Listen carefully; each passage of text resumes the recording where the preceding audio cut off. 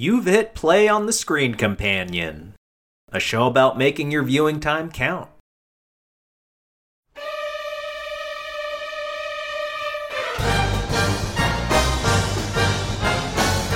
So there are 2 more movies slated to round out Tom Cruise's tenure. If Mission 8 releases as scheduled in 2024, it will be 28 years from the first movie to the last movie. Now, think of this, Andrew. In Bond terms, that would be like Sean Connery sticking with the franchise through License to Kill. Oh, damn. That's nuts. To compare it to Roger Moore would have played it from Live and Let Die through The World Is Not Enough. Tom Cruise has been at it. It's insane. He'll be 62 years old when the last movie releases. Still looks good. I'm sure they use some digital trickery in some of his scenes, but you know what? It doesn't matter because he's still putting himself through the ringer physically. Yeah, he looks nothing like Roger Moore did by the end of his Bond tenure. Let us move on to Mission Impossible 3 from 2006, directed by J.J. Abrams. This is one that I saw in theaters. I was 18, and I have to tell you, I was very disappointed with it at the time. Because of all the domestic crap, it's like, oh my god, the Alias guy is now making Ethan a husband. Okay, we get it. This is what you're into. I remember the criticisms at the time that I definitely agreed with. It felt like one long TV episode. The lighting sucks. Anyway, I'm getting ahead of myself. Let me just give a little summary of the plot. So at this point, Ethan is a trainer at the IMF. He's no longer out in the field.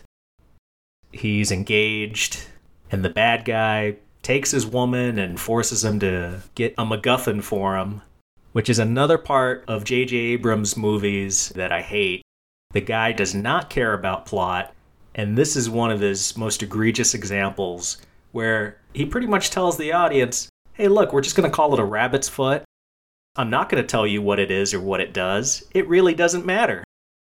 Yeah, that did undercut a lot of the tension. Because you don't know what the stakes are. You just know, like, okay, it's an arms dealer. Okay, he wants to sell it. But what does it do? And then there's a moment, and this is the first one with Simon Pegg in it. He's a computer tech. And they ask his character, Benji, what is the rabbit's foot? And he goes, I don't really know, but I had a professor that talked about some anti-God device that could cause mass destruction. And the camera is zooming in on his face, and we hear that ominous music. And then he goes, but hey, that could just be bullshit. I don't know. Oh, JJ, I hate you.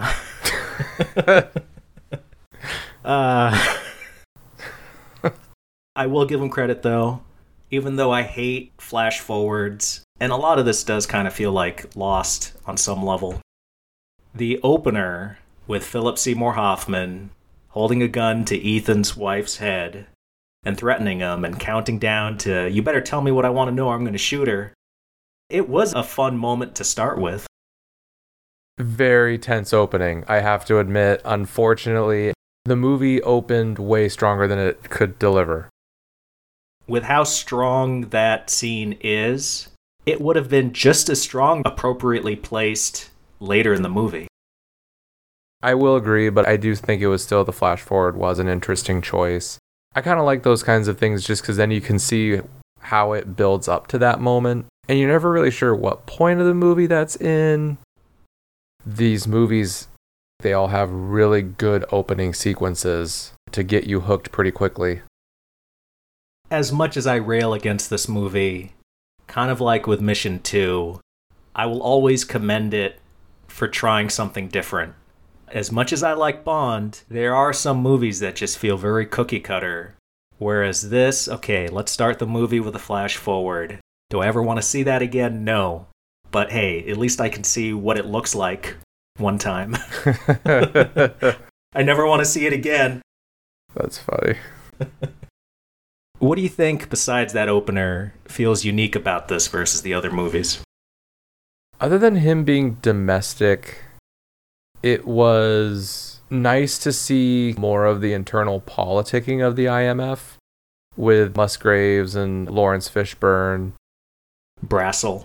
Yeah, Brassel. I can understand for you, like, Ethan being domestic, especially when you're a fan of the series. That's bad, but I kind of don't mind heroes becoming trainers. I think if you want to settle down, you got to get out of the field. And if he's happy, he's happy. I think it did a lot of things well. It just didn't add up to a good whole.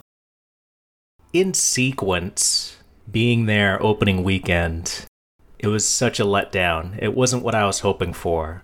But I've come to appreciate this movie more.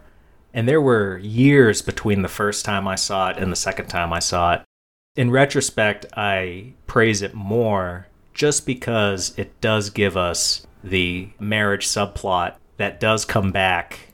And Fallout would not be as good if not for the setup of the Julia character in the third movie. Yes. And that's another way that it's different from Bond. That wonderful bit of continuity, which apparently in the commentary for Fallout, Cruise says that one of the first things he talked to Christopher McQuarrie about what was going to happen in Fallout, he said, we got to bring back Julia. People are still asking me about her. Whatever happened to her? Let's tell that story. And that was a good choice. Yeah, I was really glad that she had a much bigger role in Fallout. If you know she's in Fallout, then yeah, obviously in Ghost Protocol, yeah, you find out that she's okay, but that's about it. It's a fun romp, but it's clearly one of the lower tier Mission Impossibles. This feels like maybe the most pandering of the Mission movies, feeling like the larger genre at the time. Something that stuck out like a sore thumb in this one is all the witty banter. Right in the middle of an operation, Luther is asking Hunt about his nuptials. Really? You're going to ask about it right now? Yeah, but I think that's just the guys who wrote the script. That's kind of their style, that Alex Kurtzman and Orchie and J.J. Abrams, because they've worked on like a lot of stuff together. And you mean the Horsemen of the Apocalypse? I wouldn't go that far, but they kind of have that style. You would not get that type of dialogue, that inappropriately placed dialogue in the first movie. Oh no, you wouldn't. The first movie took itself far too seriously. To its benefit, I will say. That's not a jab at it. 2006, I mean, this is when things started becoming not 100% witty quips. It started going this direction. Marvel didn't begin the witty quip movement, but they definitely didn't help it, and they made it a lot worse. Or I'll say the MCU didn't start it, but I think the Marvel movies in general kind of did. And when that kicked off, when we talk about the other movies in the series, it shows that Tom Cruise was going in the opposite direction of how all the other action movies were going, with the MCU stuff, Fast and Furious, which on some level I feel like is a bit of a lowest common denominator, but he said, no, I'm going to hold on to my super convoluted plots. I'm glad he did. Yeah, man, I mean, it's something different. What would you say is the closest Bond equivalent? That's a tough one. How about you go first on this one, because I'm actually having a hard time coming up with something. On the face of it, it feels obvious to me, but I do dig a little deeper into my choice. I would go with Majesty's Secret Service. That's what I wanted to say. It's his wife. Only for that reason. But on a deeper level, it's him actually interacting more with a female love interest that is more than just, oh, I'm going to bang you and then you're going to die. Like, he really thinks about the relationship with her, and we see that domestic side of him come out as much as possible in a Bond movie. So that's why I kind of liken it to this third movie. I think I'd agree with you on that one, because the relationship is a pretty big part of it. It's a good action flick if you're just looking for something along the lines of Mission Impossible 2, where you can just kind of like be in and out of it and it doesn't really matter too much. As its own thing, it's fine. But then when you discover the other entries in the series, you go, oh my god, this one stinks. But you cannot skip it. I feel like you can skip 2. You can't skip 3 if you're going to watch 4 and 6. Let us rate this movie. What would you give the story? I'd give it a 3. I would give it a 2, mostly because of that stupid rabbit's foot thing. Like, you kind of have to reckon with yourself as an audience member. Like, does it matter? Do you need to know what the world-ending object does, or do you just need to know if it's a world-ending object? They try to be clever, and I'm sure Abrams in some interviews said, we're deconstructing the formula, and we're showing you that it's really not important what it is, it just drives the action forward. It's the start of my hate relationship with J.J. Abrams. This was the beginning of it, really. I thought less of him after a while with Lost.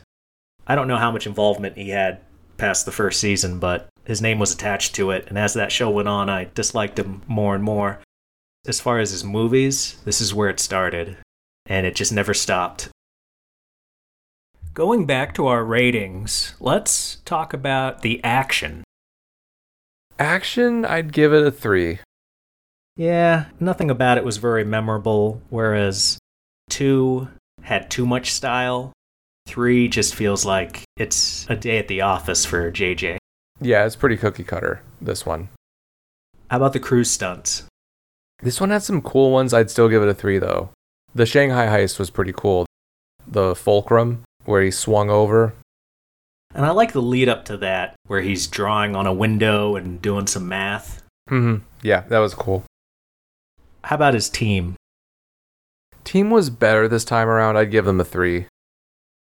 I gave him a 2, mostly because besides Luther, there's no backstory for the other 2 characters. They're just tools for the plot. Didn't Maggie Q have a little bit of a backstory? It was pointless, but didn't she have some backstory? She did. She had a few lines. When Hunt is trying to get the rabbit's foot in Shanghai, she's out in the car with, I think, Jonathan Rhys-Meyers. And she says she prayed as a little girl. And then, awkwardly, he says, "Teach me a prayer." And then immediately, Hunt interrupts and is out with the rabbit's foot. It's like, well, why even have him ask? Yeah, it's just so unnecessary. It did nothing.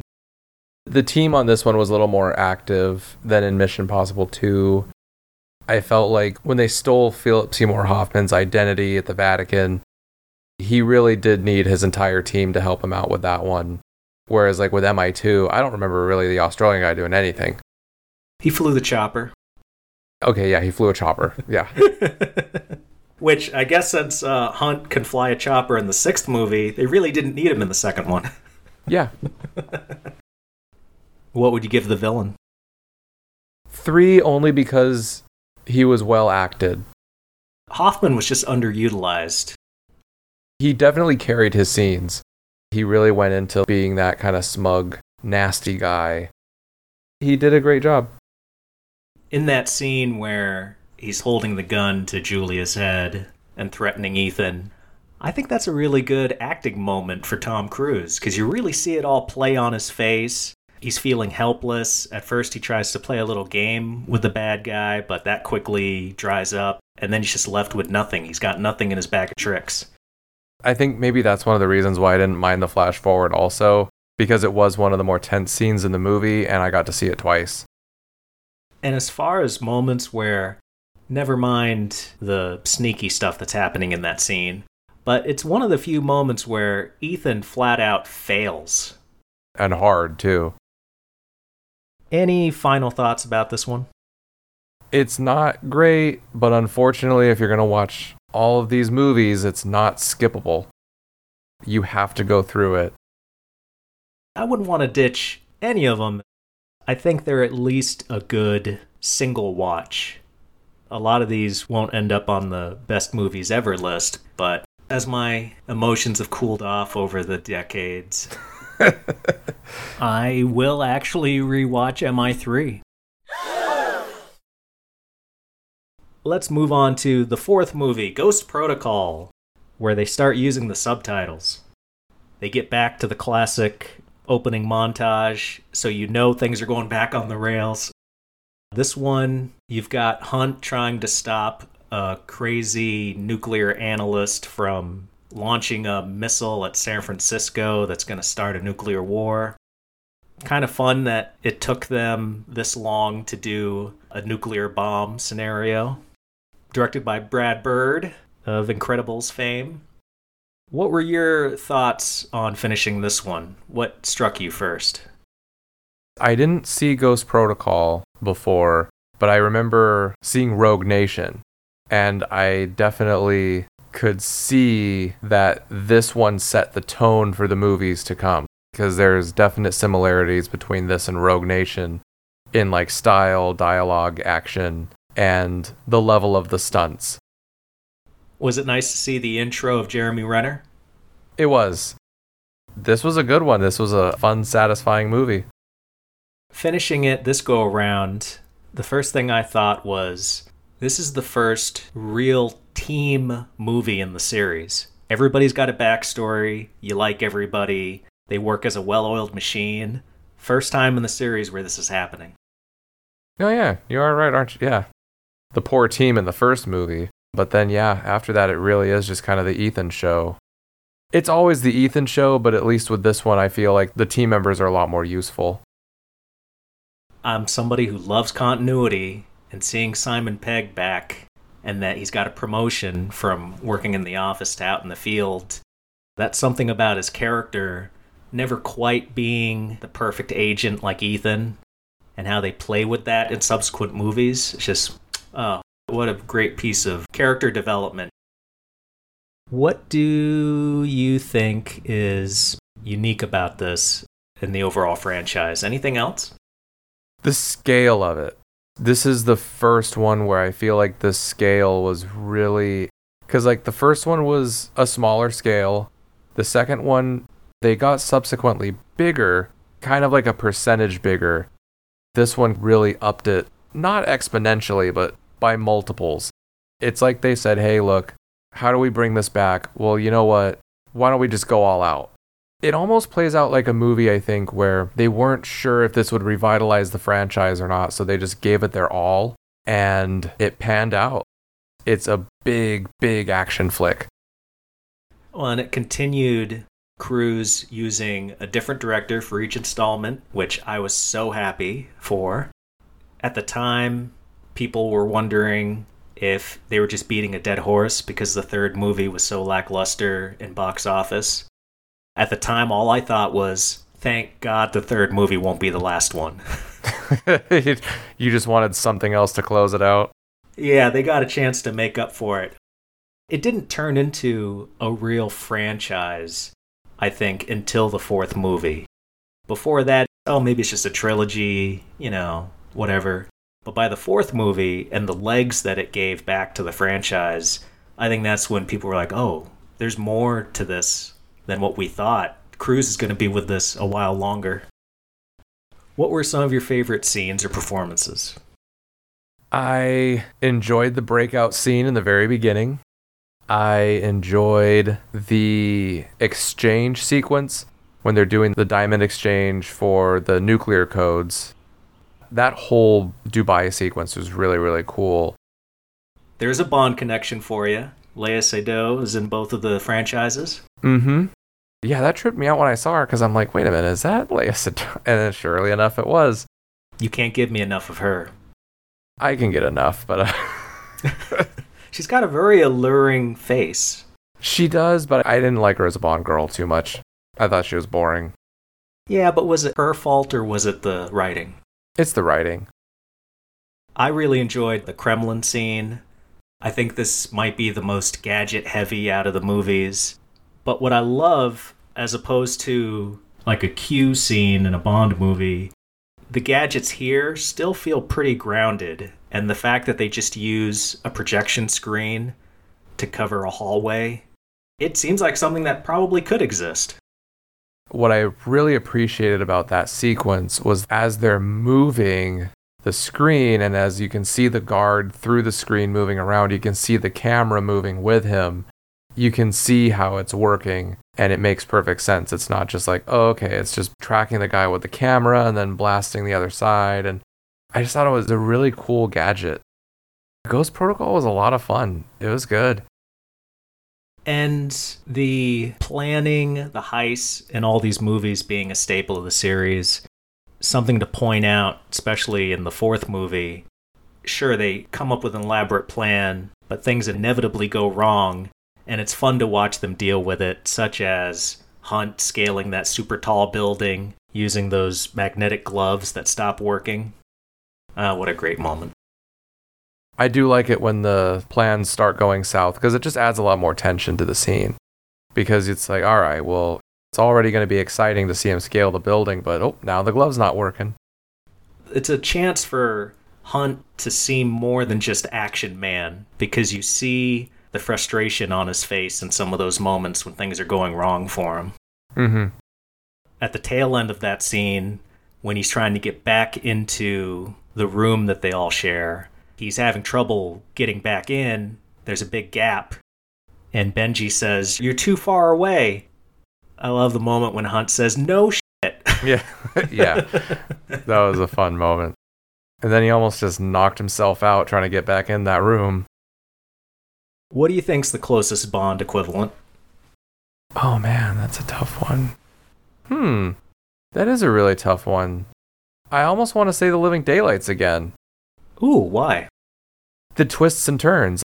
This one had plot twists that like genuinely surprised me.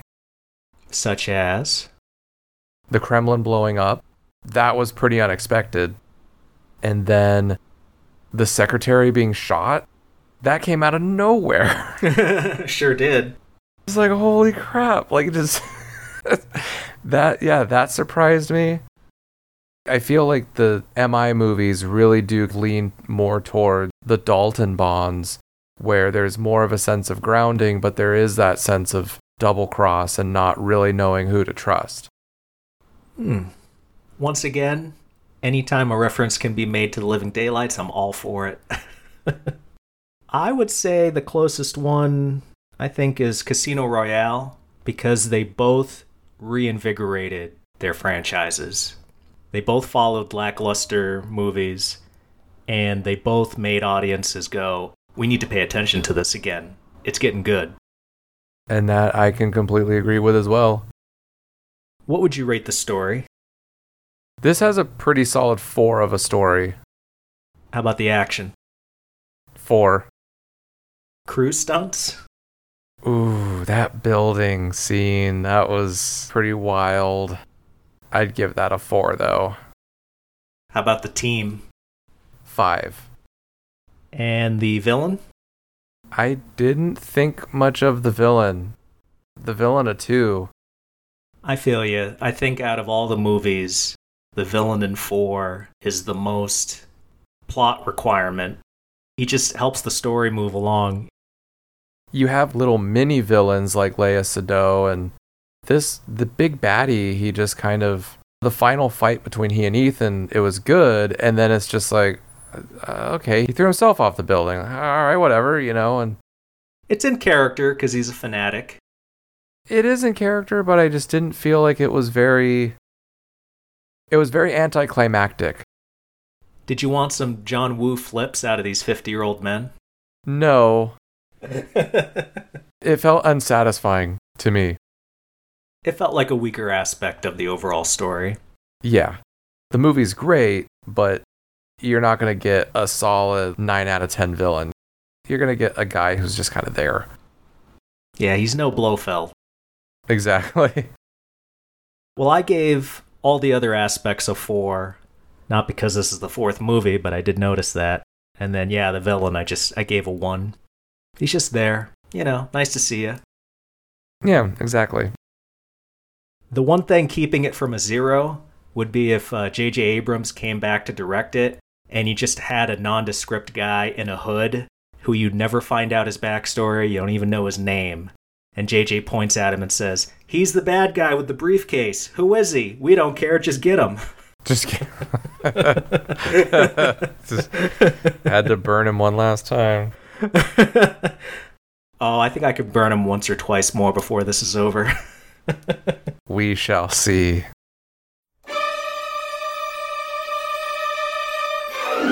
Hey guys, hopefully you're all enjoying this Mission Impossible talk. Because there are currently 6 movies in the franchise, I'm cutting up my discussion with Andrew into 3 parts. So keep an eye out for those episodes, and make sure you check back in with us. Thanks for listening.